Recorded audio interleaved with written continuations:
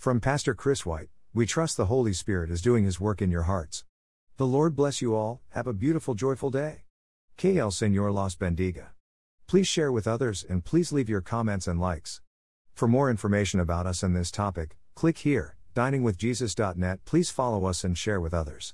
Translate this site into your preferred language. Look for our Google Translator in our homepage, diningwithjesus.net. The command "Get behind me, Satan," spoken to Peter by Jesus, is recorded in Matthew 16:23 and Mark 8:33.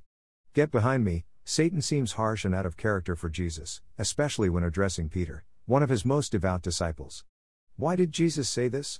What was it Peter did to deserve such a rebuke? Without knowing it, Peter was speaking for Satan. Jesus had just revealed to his disciples for the first time the plan. He was to go to Jerusalem to suffer, die, and be raised to life, Matthew 16:21, Mark 8:31. Contrary to their expectations of him, Jesus explained that he had not come to establish an earthly messianic kingdom at that time. The disciples were not prepared for this new revelation of the Messiah's purpose. Though Peter understood his words, he simply could not reconcile his view of the conquering Messiah with the suffering and death Jesus spoke of. So Peter began to rebuke him for having such a fatalistic mindset. Unwittingly, Peter was speaking for Satan.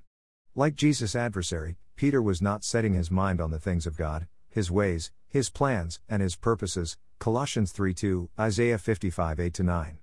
Instead, his mind was set on the things of man, the things of the world and its earthly values. Jesus was saying that the way of the cross was God's will, the plan of redemption for all mankind. Peter's reaction was most likely shared by the other disciples, although, as always, it was Peter who spoke first. Peter was inadvertently being used of Satan in thinking he was protecting Jesus. Satan had purposely tempted Jesus in the wilderness to divert him from the cross, from fulfilling the grand design of the Father and the Son, Mark 1:12-13. Innocently, Peter was doing the same thing. He had not yet grasped Jesus' true messianic purpose. Although Peter had just moments before declared Jesus as the Christ, he turned from God's perspective and viewed the situation from man's perspective, which brought about the stern rebuke, "Get behind me, Satan." Jesus went on to explain, "You do not have in mind the things of God, but the things of men," Mark 8:33. At the time, Jesus' stern reprimand did not make sense to Peter. However, Jesus' indictment presents a profound message for us. We can easily see that Peter had the wrong perspective of God's plan for Christ's suffering and death. But we must also see how easily we can become an unwitting spokesperson for Satan. This is especially true when we lose sight of God's plan for us. This comes about when our focus is on our careers, our possessions, our security, the things of the world rather than upon sacrifice and service and the proclaiming of God's message. When Peter's focus shifted to his own desires and plans, Jesus rebuked him in order to get him back on track.